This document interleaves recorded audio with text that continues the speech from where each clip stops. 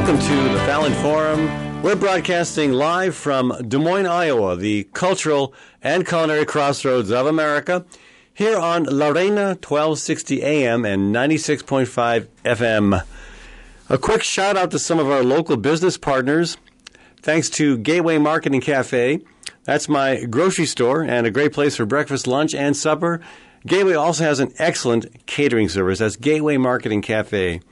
And thanks to Story County Veterinary Clinic, where Dr. Kim Holding has been treating all creatures, great and small, for over 30 years.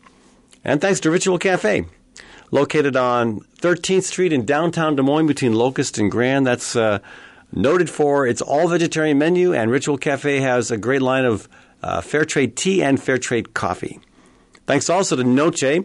Noche is Central Iowa's premier home for jazz and cabaret, attracting both national acts and local favorites and featuring a world-class cocktail bar. Check out Noche on Walnut Street, just south of the Sculpture Park in downtown Des Moines. And thanks to Cinco de Mayo Restaurant, located on Southeast 14th Street, authentic Mexican food at very affordable prices with excellent, friendly service. All right, so folks, welcome to the program today. And yes, you may have noticed that my voice is, a few steps lower than usual. I haven't been taking any kind of steroids or hormone treatment. This is just compliments of some denizen of the viral kingdom that decided to come and pay me a visit last week. Anyway, looking ahead, we're going to talk a bit of an interesting angle here. We're going to talk about the story behind the collapse of the Hard Rock Cafe in New Orleans that was under construction. Other folks might not know about this, but it was a fairly big deal. We'll also talk about whether or not nonviolent resistance can bring peace to Palestine. And in the segment tagged on at the end for our community-owned stations, we'll give you an update on climate activities, including the expansion of the Dakota Access Pipeline, which may or may not happen, the recent Keystone spill in North Dakota, and the California wildfires. But first, we're going to take a look at the Iowa caucus situation. With me is Kathy Byrnes, the Bold Iowa's Director of Fun. Facilitator of Fun, sorry. I don't know why facilitator. Sherry came up with that. Okay, well, it's Sherry's fault. So, hey. Alliterative. We try to have, if you're going to try to save the world, you might as well have a good time doing it. And, most candidates running for president on the Democratic side have made pretty important and meaningful statements about climate change. The problem is some of them fall down in their commitment to addressing the climate crisis on specific areas that are really important measurements of whether they're sincere or not. For example, we have some concerns about Biden. And we'll get into that later. But our concern this weekend was focused on Amy Klobuchar, the senator from Minnesota. Now, Senator Klobuchar has for a long time, been criticized by some of the environmental and climate community in Minnesota. But in the last 9 months or so, we've developed our own concerns based on repeated efforts to talk with her about the Dakota Access Pipeline and about the Line 3 pipeline in Minnesota. And you've been part of those conversations, Kathy, as well. Right, and my voice is also a little lower than usual. And we're sharing the same viral visitor. Ouch. Right, the first time that, I think the most important time that we talked to Klobuchar about pipelines was dressed as penguins, several of us, with Bold Iowa. That was the first, I believe. Was that? That was up in Iowa Falls. Iowa Falls. And we were at a cafe. Three of us were dressed as penguins in the front row. When she got done, she had a few good things to say about climate when she did her stump speech, but then when it came time to ask questions, one of the penguins got to ask a question. She didn't want to call on a penguin. She said she preferred to call on humans first. She called on Ed, and Ed said, I defer to the penguins. And one of us asked her, if she would speak out against pipelines, where does she stand on the Line 3, the Enbridge Line 3 in Minnesota, and also the Dakota Access Pipeline in Iowa? And I don't recall her answer, but it was a non-answer. She just didn't want to talk about it. Yeah, and then there were people all over the state, in Decorah and Iowa City and everywhere have been trying to, get her to be specific about where she stands because she has been very evasive about Line 3 in Minnesota. And I think for me, the telltale moment, the moment that made it clear that she's grim and determined not to be held accountable on oil pipelines. It happened at the state fair. And right. We were out hunting down presidential candidates before their soapbox speech and found Senator Klobuchar outside the Varied Industries building. And I came up to her, and she was so friendly, just happy to see me. I thanked her for her statements about climate change. And then when I said, want to talk to you about the Dakota Access Pipeline, she just turned away and walked away and mumbled something and then just refused. I mean, and she's been like that. She refuses to be held accountable. And again, there's been at least 12 or 15 people who have approached her on at least a dozen occasions, and she refuses to answer. So that's a really telling video on the Bold, Iowa site, too. Well, there's a video of me asking her that question at the fair, so you can see how she responds all friendly and happy, and then as soon as the word pipeline comes out of my mouth, she's a different person. She turned her back on you. She turned her back and walked away. I said, Senator Klobuchar, we really need to hear from you, and she just kept walking. She does not want to be held accountable. Part of the problem is she's one of two politicians who took money from an Enbridge projects manager. That's, again, Enbridge is the company behind Line 3. And you'll never guess who the other candidate for president who took money from the Enbridge project manager. A hint. It wasn't one of the Democrats. Donald Trump. And Klobuchar got more money than Trump from this Enbridge project manager. Now, when that became public and a political liability, she gave the $5,000+ back. But it's telltale. It indicates a problem. You can't be serious about the climate crisis and not understand that you can't continue to expand oil pipelines. And that's exactly what's happening. Line 3 is a replacement of an existing line in Minnesota, and it would increase the flow of oil. And here in Iowa and North Dakota, South Dakota, Illinois, the proposed expansion of the Dakota Access Pipeline would mean increasing the pressure so that they could flow over 1 million barrels a day, up from 570,000. That's a problem. You can't rein in carbon emissions if you're going to be doubling the supply of oil that can be transported. I also worry about the farmers on that Dakota Access Pipeline who, quote, voluntarily signed easement agreements because they signed those agreements understanding a certain flow of oil. Right. And they didn't understand that it might come back, and be doubled later. Yeah. I worry about all of them. Sure. And once you increase the flow of oil, you also increase the risk, the pressure, the heat, and, of course, the volume. It's a big deal. And for her not to be opposed to that. And in fairness, we have asked other candidates about this. Yes. And I can't remember the whole list off the top of my head because there's so many candidates. But every other Democrat has said they are opposed to doubling the flow of oil except Amy Klobuchar. Even Joe Biden said he was, but I'm not sure Joe Biden knew what we were talking about.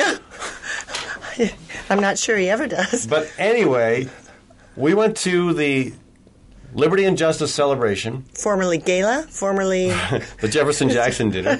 Yeah, I take some personal responsibility for getting the name changed from Gala, which I thought was the worst possible. I don't know how Democrats come up with such bad messaging. Sounds hoity-toity. Oh yeah, calling an event you're trying to appeal to the working class, to rural America, and you're calling your big celebration a Gala.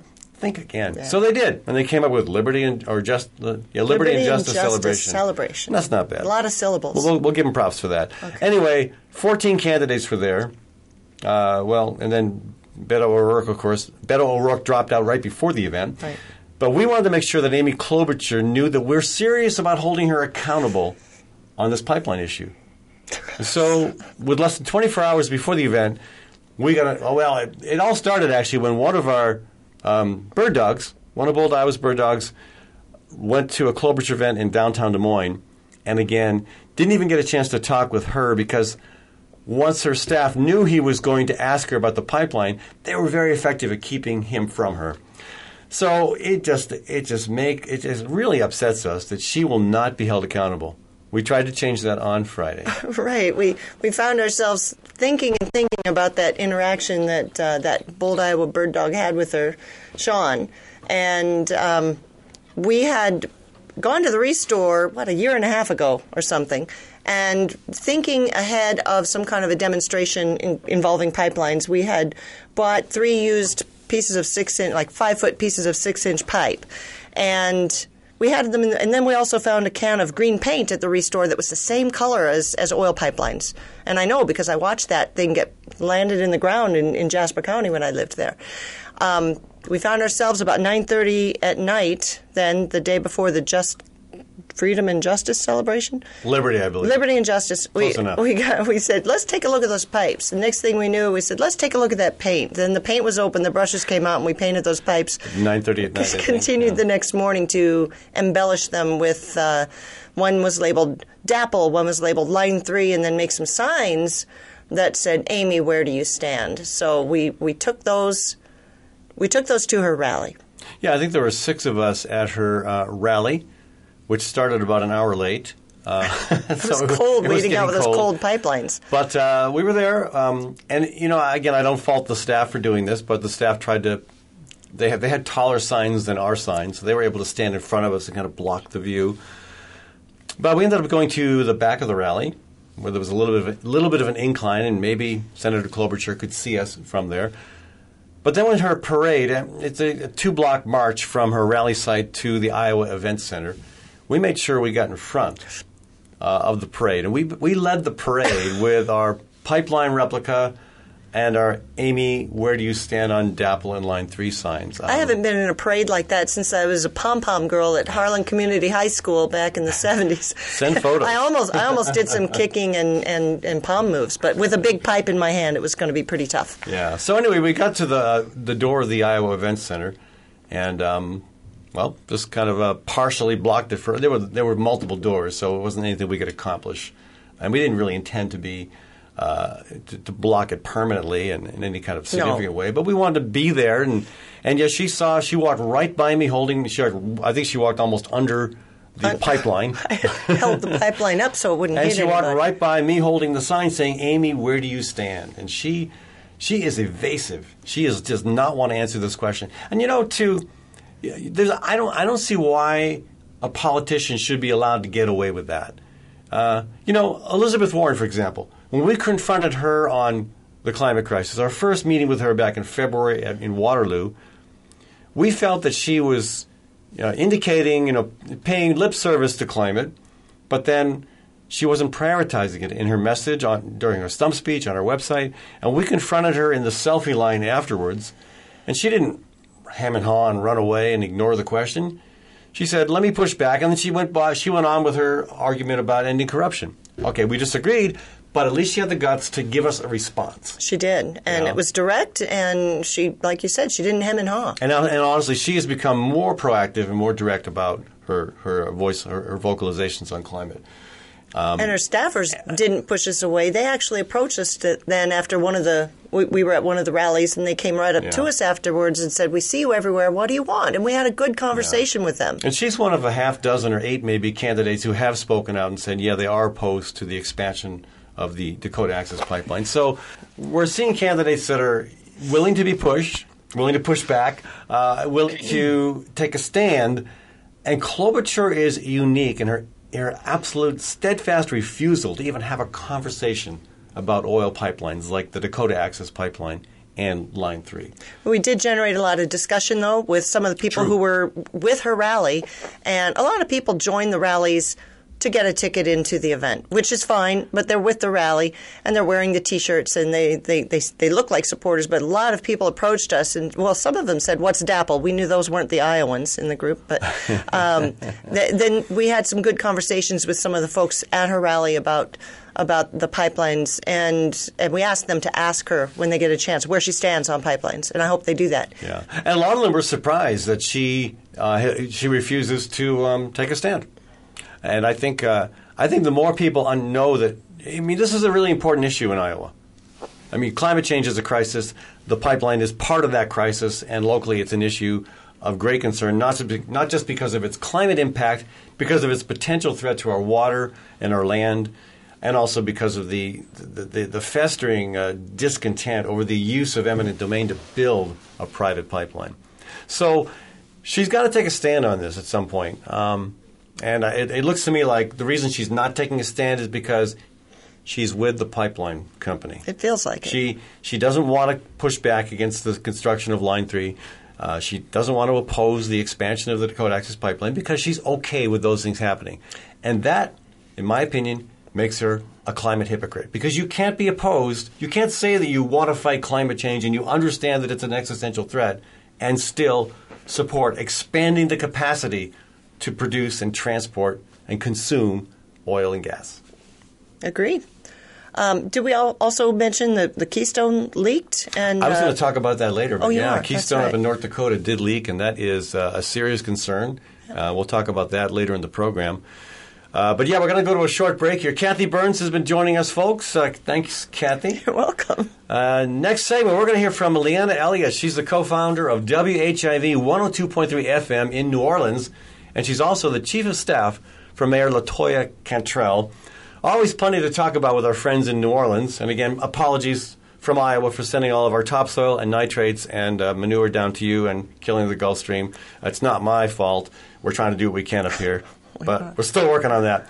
But we'll be talking about a kind of a different angle on our usual conversation today. The bizarre collapse of the Hard Rock Cafe construction site in New Orleans. That has a bunch of angles to it. We'll talk with Liana when we get back from her break here on the Fallon Forum. Gateway Market and Cafe is your locally owned source for specialty groceries. Enjoy chef-crafted prepared foods, artisan baked goods, organic produce, specialty cheeses, and hand-selected wines and craft beer. Visit the lively cafe for breakfast, lunch, and dinner 7 days a week. Gateway Market is centrally located on the corner of Martin Luther King Jr. Parkway and Woodland Avenue. Stop by or visit www.gatewaymarket.com for more details. Gateway Market. Good food, great community. For all your accounting needs, both business and personal, contact Ying Sa at Community CPA with offices in Des Moines and Iowa City. It seems that tax law changes every year. You want an accountant who's up to speed on the latest twists and turns, someone who can help make sure your tax return is filed accurately, in a timely manner, and properly, so you don't end up paying any more than you need to pay. So give Ying Sa, the founder of Community CPA, a call at 515-288-3188. That's 515-288-3188. Across the Des Moines Metro, Ritual Cafe is known for its excellent fair trade coffee and fair trade tea. Ritual Cafe also serves breakfast and lunch and offers an entirely vegetarian menu. This unique venue is also known for its live music and displays of local artwork on the walls. Located on 13th Street between Locust and Grand in downtown Des Moines, Ritual Cafe is open 6 days a week. Make Ritual Cafe a daily part of your ritual. It's important to know where your food comes from. At Hawk Restaurant, that's easy because 90% comes from Iowa farms and Iowa producers. Located at East 5th and Walnut Street, Hawk is open for lunch and supper Monday through Saturday. From May through October, you'll also find Hawk at the Downtown Farmers Market serving fantastic breakfast wraps with 100% of the ingredients from Iowa, except for the salt and pepper. Learn more at hawktable.com. That's HOQ table.com. Dr. Kim Holding has over 30 years of experience working with all creatures great and small. Cat, dog, horse, cow, elephant. Well, maybe not an elephant. If you've got a pet elephant, you may be in trouble. Kim's work history is long and deep, and her clients stick with her year after year because they know she will do right by them and their pets and farm animals. So give Dr. Holding a shout to keep your animals happy and healthy. Call 515-232-8766. That's 232-8766. Noche is the premier home in Des Moines for jazz and cabaret.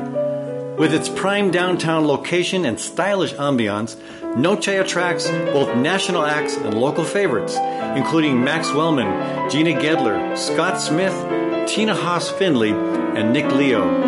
Every Wednesday night, you can enjoy the progressive sounds of one of America's longest-running jazz orchestras, the Des Moines Big Band. Noche also offers a world-class cocktail bar and serves a variety of small plates. If you haven't been to Noche, you haven't experienced the fullness of Des Moines' cultural revival. If you have, we're sure you'll be back. Noche, located on Walnut Street just south of the Sculpture Park in downtown Des Moines.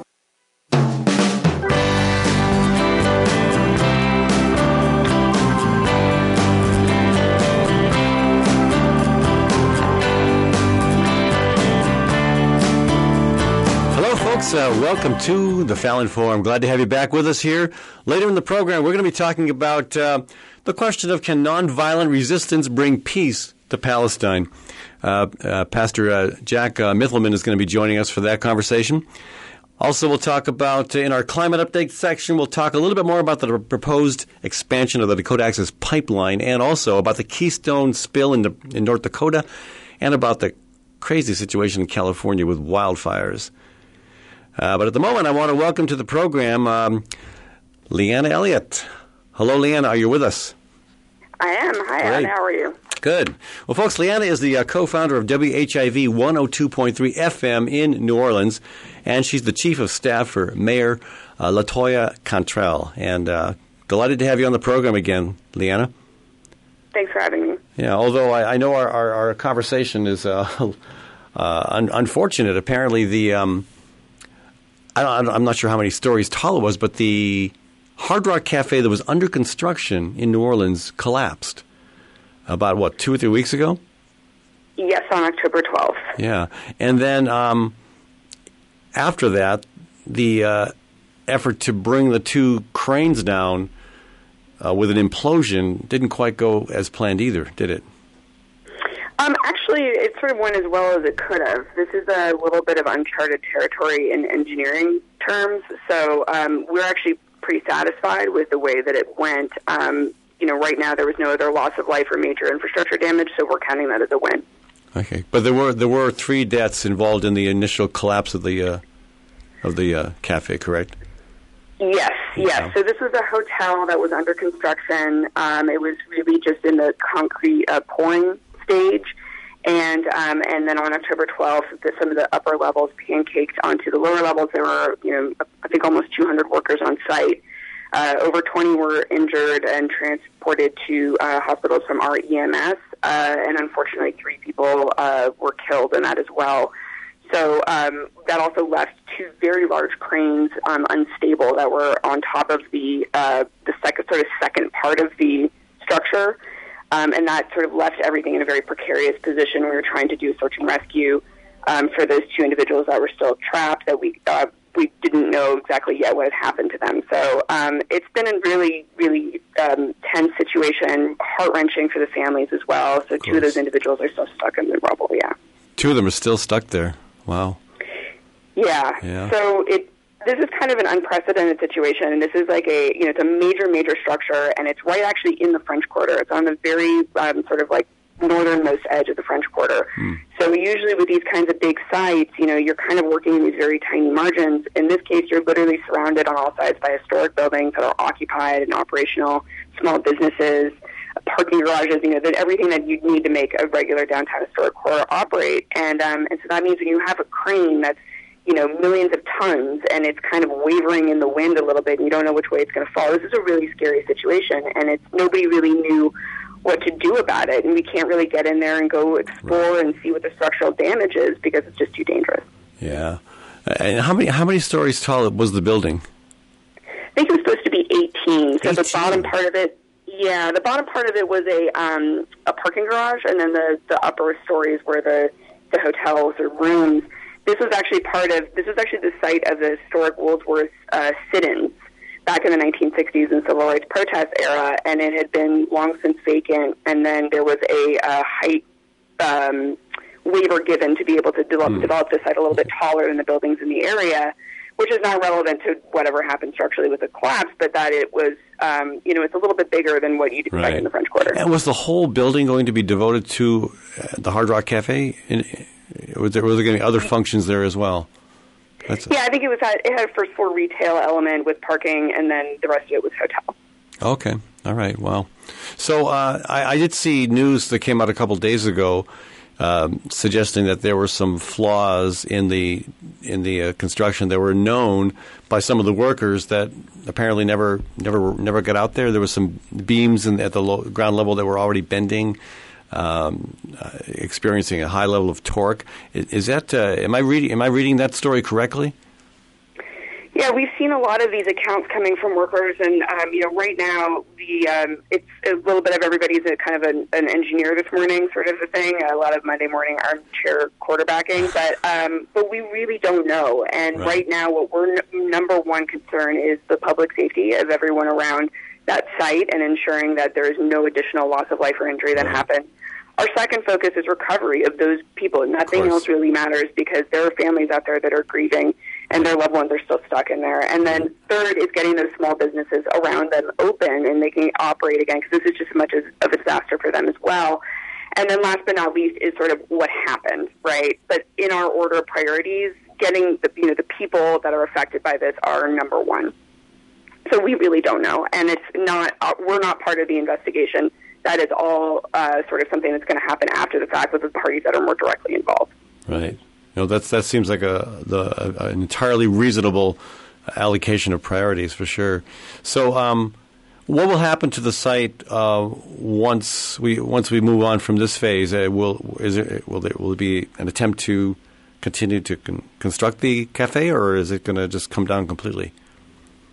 The mayor has stated publicly that she wants to see it all the way taken down. I think personally that's not a bad idea since you don't really know what's going on in there structurally. That probably better to start from scratch. But again, I'm armchair engineering myself at that at that point. Yeah. So how much has been spent on the project so far? I actually don't know how much the developers had spent on it, but I know that the response for us in sort of the throes of it was costing the city $400,000 a day just in terms of our public safety team and the response. And I do want to give a shout-out because I have never seen a public safety team respond as quickly, cohesively, and with such grace and elegance to this unprecedented situation. I think that they're absolute rock stars for doing that. So in that sense, there is a lot of money on the line, right? And I know that there's going to be a lot of back and forth about who is responsible for what and who's paying for what, and et cetera, et cetera. And as far as we're concerned, like I said, our number one concern is safety and the respectful recovery of those remains. So we still have people that are on site. We still have crews that are on site just in case anything happens. We're watching the weather very closely, making sure that nothing else moves or shifts on the building. And so far, we feel like it's in a good space stability-wise. But it is, it's going to be a long-term project. This is going to be something that's not resolved within the next few weeks. Right. It's probably fortunate that you're through a hurricane season because with hurricanes on steroids because of the new climate era, that could potentially be a problem. Yes, we had a few very scary moments over the hurricane season. We're not quite out of the woods yet. It's over on November 30th, so knock on wood. I don't want to jinx it, but right now it seems like the Gulf is pretty quiet, so we're keeping our fingers crossed. Right. Okay. Well, inevitably, rightly or wrongly, there are always those who want to identify political consequences from these kinds of tragedies. Do you see any risk to anyone in the political universe in New Orleans or Louisiana? Is there noise being made by any particular constituency that some political heads ought to roll, or is that not even becoming an issue?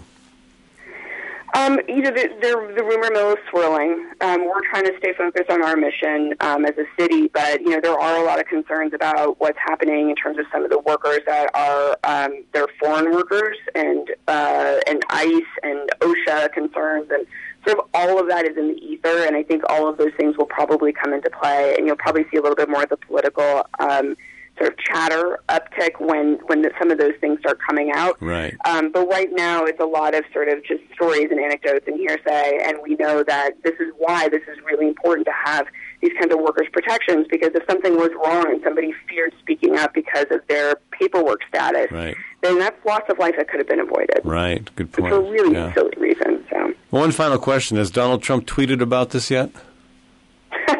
Not to my knowledge, thank goodness. But if he has, I try to ignore and stay focused on the job. Good for you. Hey, Liana, it's been good talking with you. You too. Thanks so much. Folks, we're talking with Liana Elliott. She's the co-founder of WHIV 102.3 FM in New Orleans and also the chief of staff of Mayor LaToya Cantrell. Again, thanks for joining us. Thanks again. All right, folks, when we come back from a short break here, we're going to talk with Pastor Jack Mithelman about an upcoming event here in central Iowa that should be of interest to a lot of folks who are concerned about peace and justice in Palestine. And we'll kind of focus on the question of, can nonviolent resistance potentially bring peace to that part of the world? Back in a minute on the Fallon Forum.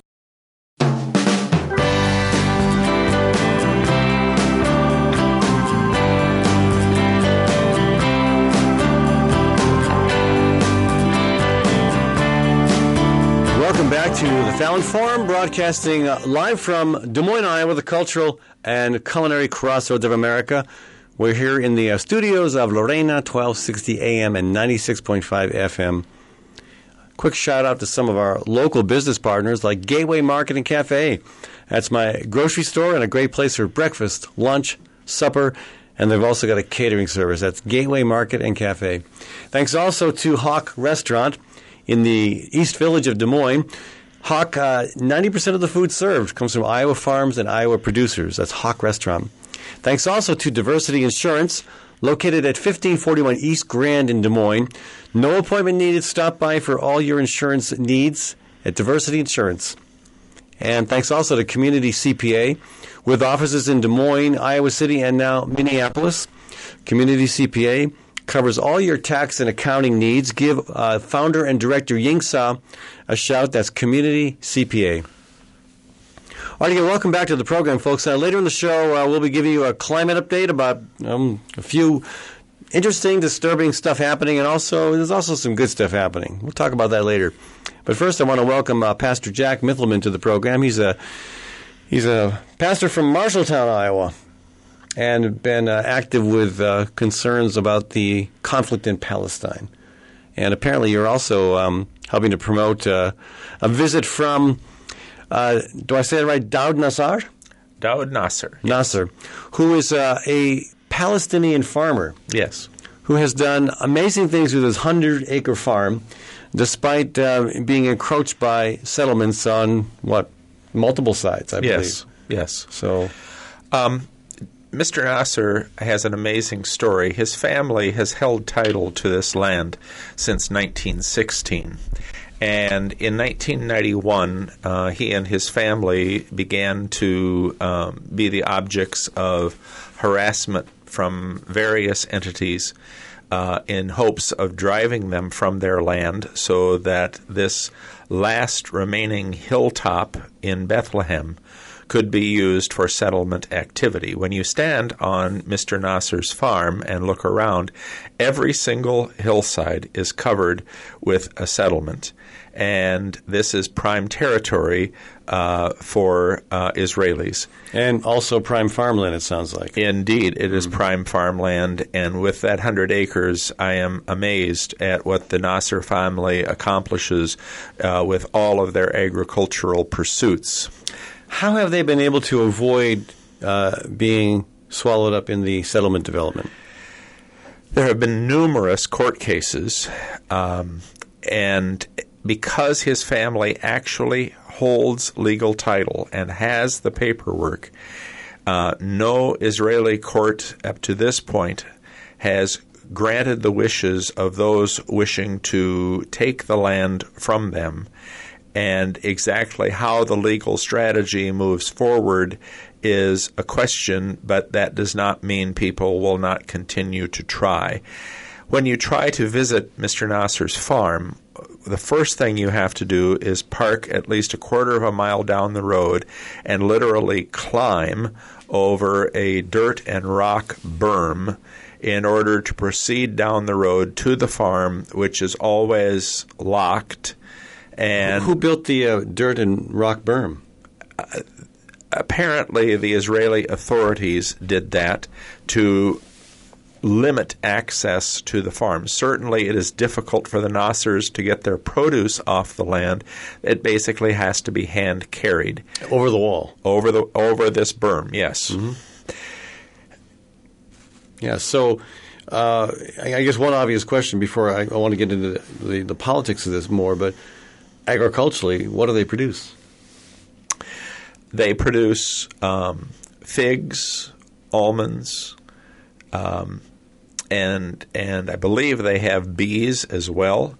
So they are a broad-based producer of things that are staples in the Palestinian diet. And the hillside around about there used to be clustered with lots of similar small farms, correct? It was all farmland, and the most egregious example of how Mr. Nasser's family has been harassed is a few years ago, 2014, I believe it was, the IDF pulled bulldozers onto the property. That's the Israeli Defense Front? Yes, the Israeli Defense Force right. pulled bulldozers onto the lower part of the property and bulldozed acres of fruit trees. How did they get away with that? Well, what was their justification? Their justification was to try to limit the Nasser's agricultural output so that they would financially be unable to continue farming. Okay, that's honest enough. I mean, it's not right, yes. But I understand why an oppressive authority would want to do that, undercut your financial viability. But what legal argument did they stand on to do such a thing? I don't know that they necessarily needed a legal argument. Okay. So because the Nassers control, that they own the title to this land and have since 1916, is that unique? I mean, have other families that have lost farms to settlements, did they simply not have that same arrangement? Or why did they fail where the Nassers have been able to so far hang on? Well, of course, the so-called 1948 Israeli War of Independence drove many Palestinians from their homes and farms into refugee camps, most notably around Bethlehem and in Gaza. And as a result of that, oftentimes this paperwork was left behind. We're talking about ancestral ownership of the land being passed down and had previously not been questioned. The fact that Mr. Nasser actually has all of the legal paperwork necessary is entirely to his benefit in this instance. He's a better manager of his documents. I would say the family was simply fortunate. Right.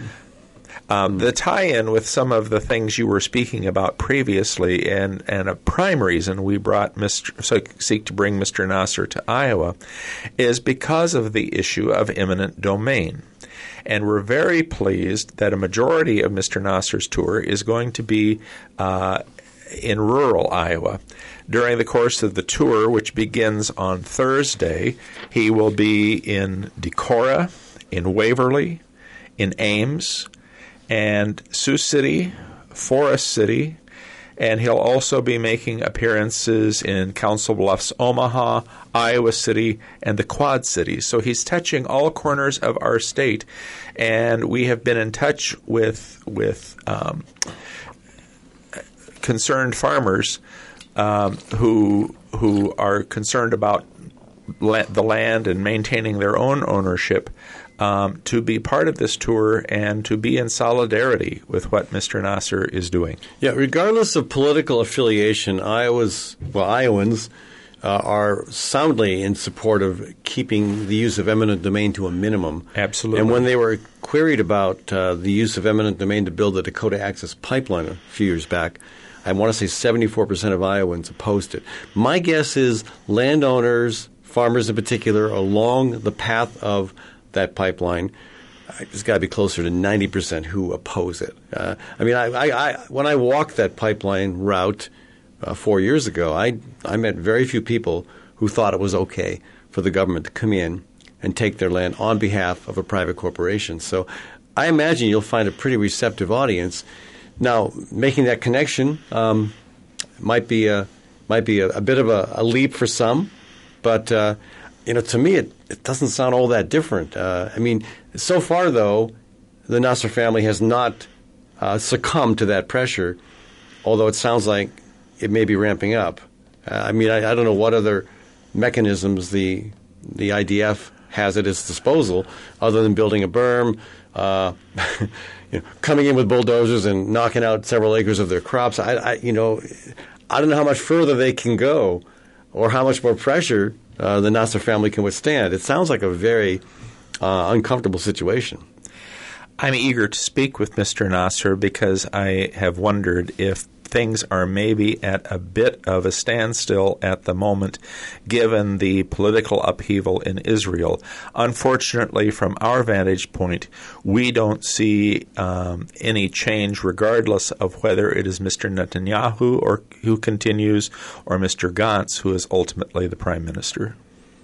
So right now you're saying that you don't see any change in the status quo, and the pressure on Mr. Nasser and presumably on other farmers across the region are going to continue to be pushed around and maybe even lose their land, lose their farms. We have some reason to believe that when specific instances are mentioned, it can be enough pressure to bear that the Israeli government grows cautious. The primary example is with the Augusta Victoria Hospital in East Jerusalem that has been under constant threat by the Israeli government and by pressure from international Lutherans and financial support from them. That property has remained in the hands of the Lutheran World Federation. So we are hoping that once people learn about Mr. Nasser's situation, specific pressure can be brought to encourage the Israeli government to end this campaign of harassment. Is this his first trip to the U.S.? No, he has done several tours in the past. Actually, this will be his second tour of Iowa. Okay. He was last in Iowa in 2009, and we have been very pleased by most of these places where he was visiting. One contact was all that was necessary, and they said, yes, we want him to come. So we believe, and this is particularly true in northwest Iowa, we believe there is something of a change afoot, and we are hoping that Mr. Nasser's presence and people's interaction with him will continue that change. Well, it's an important conversation on a number of levels, certainly on eminent domain, on the right to farm, also on the our collective perception of the conflict between Palestine and the state of Israel, and also I think more generally, I mean, Mr. Nasser is not an immigrant, but he's a person who, when your average white American thinks about immigrants, it's an image similar to his appearance that probably comes to their mind, whether it's Latino, Mideastern, Southeast Asian. It's that brown or black-skinned person that folks think about as immigrants. They don't really think about the immigrants from Northern European countries. So I see this as being a really, really productive conversation on a number of levels, and I'm really impressed that he's willing to take the time to do that. Presumably, his agricultural responsibilities have kind of been tapered down a little bit this time of the year. Well, we do try to organize these tours at a time when it is an easier time for him to be away. But the wonderful news of 2019, they have never had more visitors to the farm than they have had this year, people who come to learn and to work. And again, I want to emphasize his central Iowa appearance, two of them primarily. On Saturday, this coming Saturday, he will be in Ames from 9:30 to noon at Bethesda Lutheran Church. And on Sunday afternoon, November 10th at 3 o'clock, he will appear at Drake University Meredith Hall, room 101. Those are the chances for Central Iowans to hear from him and interact with him. And we have folks listening, I know, quite an audience in Iowa City as well. Well, when is his Iowa City appearance? His Iowa City appearance is Thursday, November 14th, 7 p.m. at St. Andrew's Presbyterian Church. All right, very good. So how did you get involved with this, Jack?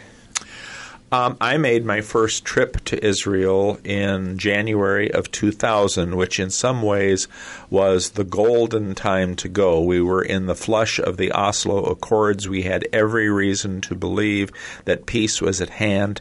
And, of course, it was in September of 2000 that the awful visit occurred to the Al-Aqsa Mosque that essentially destroyed the peace process, and it has been going downhill ever since.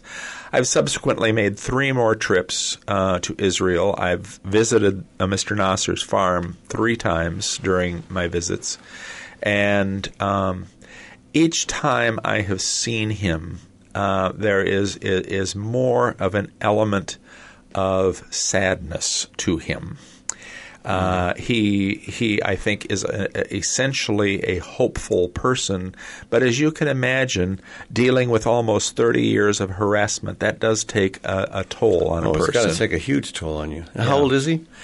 I am guessing Mr. Nasser is in his early 50s. I don't know his precise age. Okay.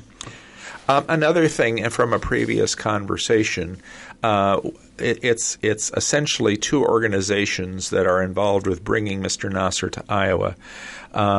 The Evangelical Lutheran Church in America, its arm of global missions, has established a separate entity called Peace Not Walls, and it is the opportunity for Lutherans to stand with justice in the Holy Land. The other organization that is involved with bringing him to central Iowa is known as the Middle East Peace Education Coalition, and as the name implies, there are a number of organizations that are involved in that. But during this year, we have made particular efforts to be in contact with the Democratic presidential nominees. I would say we have reached at least half of them. And during the course of that time, we raise the issues with him, particularly about childhood detentions, and we are always told we will check on it and get back to you. Never once have we received a touchback from them. So you have not received any response from any of the Democratic presidential candidates? No. And again, the primary... About anything having to do with the relationship of the United States to Israel and to Palestine. How do you explain that? Does that mean they're not on the same page with you on this? I don't think we need to explain that there is enormous pressure coming from one side of that equation, and there is an enormous amount of money at stake. And campaign money. Right. And there is an incredible disparity since the signing of the Camp David Accords of how our support for Palestinians has eroded while support for Israel has increased. We want to make clear none of these organizations I am talking about is anti-Semitic. Right. We are instead concerned about the relationship of the United States with the government of Israel and how Palestinians are treated as the result of that. Right. Have there been any pushback here in Iowa by, for example, the Iowa Jewish Federation or any other pro-State of Israel organization? Yes, there has been. About 18 months ago, we had Rabbi Brant Rosen, who is part of the Midwest office of the Friends, and he made a tremendous presentation over at the Thoreau Center, right. And he explained the difference between anti-Semitism and being concerned about the way the Israeli government operates. Yeah. And so there was protest for that, and there has been other examples. We'll see what happens. Hey, thanks so much for joining us. Folks, we've been talking with Pastor Jack Mithelman, and this is about the visit of Daoud Nasser, a farmer from Palestine coming to visit Iowa, extensive tour of Iowa pretty soon. Again, thanks for tuning in. If you're listening on our community-owned station, stick around. We got more conversation. Thanks to Ashley Martinez, to Sherry Herdina, and all those who helped make this show possible, including Juan Rodriguez, the station manager.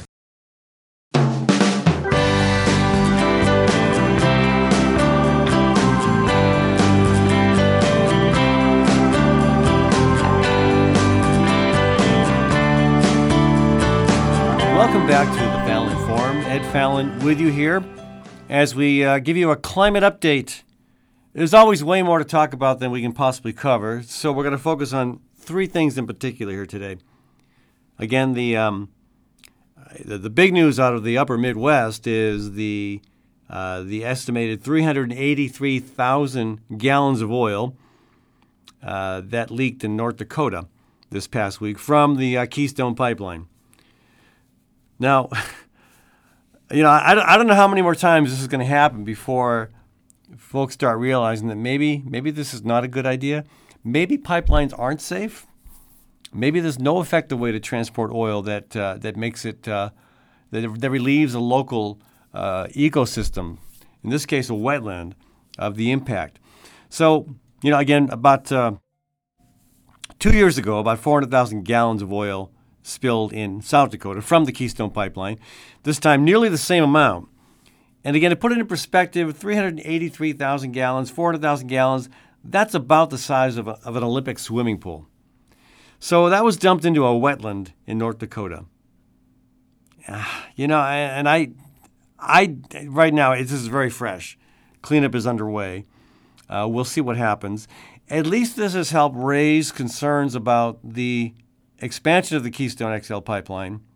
Again, that's been fought in Nebraska extensively and to some extent effectively.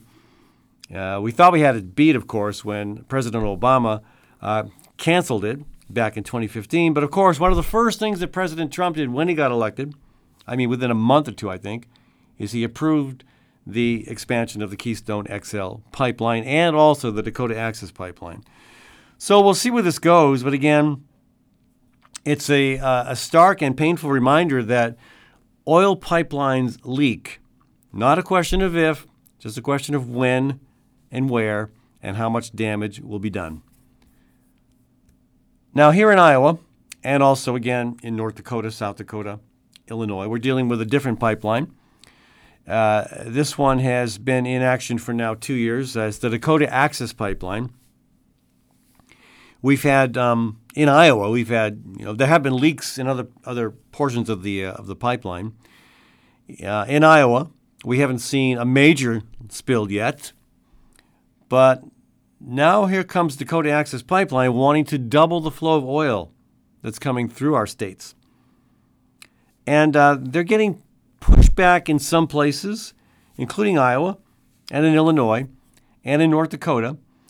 But in South Dakota, commissioners last week approved a conditional use permit for, quote, improvements to a pumping station near Canton, South Dakota. That would be used, again, that's where the pressure would be increased in order to push more oil through the pipeline. That was by a vote of 4-1, that proposal was approved. Now, Dakota Access, they're going to probably spend $30 to $40 million to build that pumping station. And we'll see where that goes, because it is right now. Again, it's being opposed rather aggressively in Illinois, and in Iowa, the Iowa Utilities Board has said. Well, now, it was very interesting what happened here, because Dakota Access came to the Utilities Board almost immediately after a Supreme Court ruling that everybody had been kind of waiting to see how it went. And the Supreme Court, unfortunately, ruled against the landowners who said, hey, eminent domain should not have been used to take our land for this pipeline. Supreme Court ruled against them, unfortunately. So immediately after that, Dakota Access says, we're going to double the flow of oil through the pipeline in Iowa, and we're just letting you know, because we're nice guys, and that's what we do. We don't have to tell you. This is just a notification to say, hey, here's what we're going to do. We're going to, quote, optimize the pumping station near Cambridge, Iowa. And for those not from Iowa, Cambridge is just about 15 miles north of Des Moines and directly south of Ames, Iowa. We're just going to optimize that site so it will allow us to increase the oil running through your state from 570,000 barrels per day to 1.1 million. So a whole bunch of people filed responses to that rather arrogant statement saying, we don't think that's fair or right or good. I mean, and certainly climate change was certainly one of the key concerns, but also concerns about spills and leaks, and also concerns that landowners, even those that agreed to have this pipeline put across their land, even those who did so willingly, did so under the impression that it was a certain amount, not twice as much as Dakota Access now wants to push through. So we kind of waited, and the Sierra Club was very involved, so was Bold, Iowa, and again, a lot of individuals, some landowners along the route, and it was kind of wait and see. And in September, the Utilities Board came out with a response saying, yeah, we disagree with the pipeline company. We think you have to file an amendment to your permit. Dakota Access pushed back and said, no, we're going to ask you to reconsider that. Utilities Board said, no, we're going to stick with what we said at first. So to the Utilities Board credit, they showed some spine, some guts, some persistence, and did some pretty good research. So we'll see what happens at this point. Right now, we're waiting to see how Dakota Access responds, what kind of amendment they file. Meanwhile, of course, tribes in North Dakota are taking legal action, and in Illinois, the Sierra Club and others are petitioning the Illinois Commerce Commission to not approve the expansion. So Dakota Access is finding itself fighting this proposed change on three fronts. I'm not sure what else needs to happen in South Dakota, but it looks like that may have gone the wrong way. In other climate news, the fires in California, just incredible.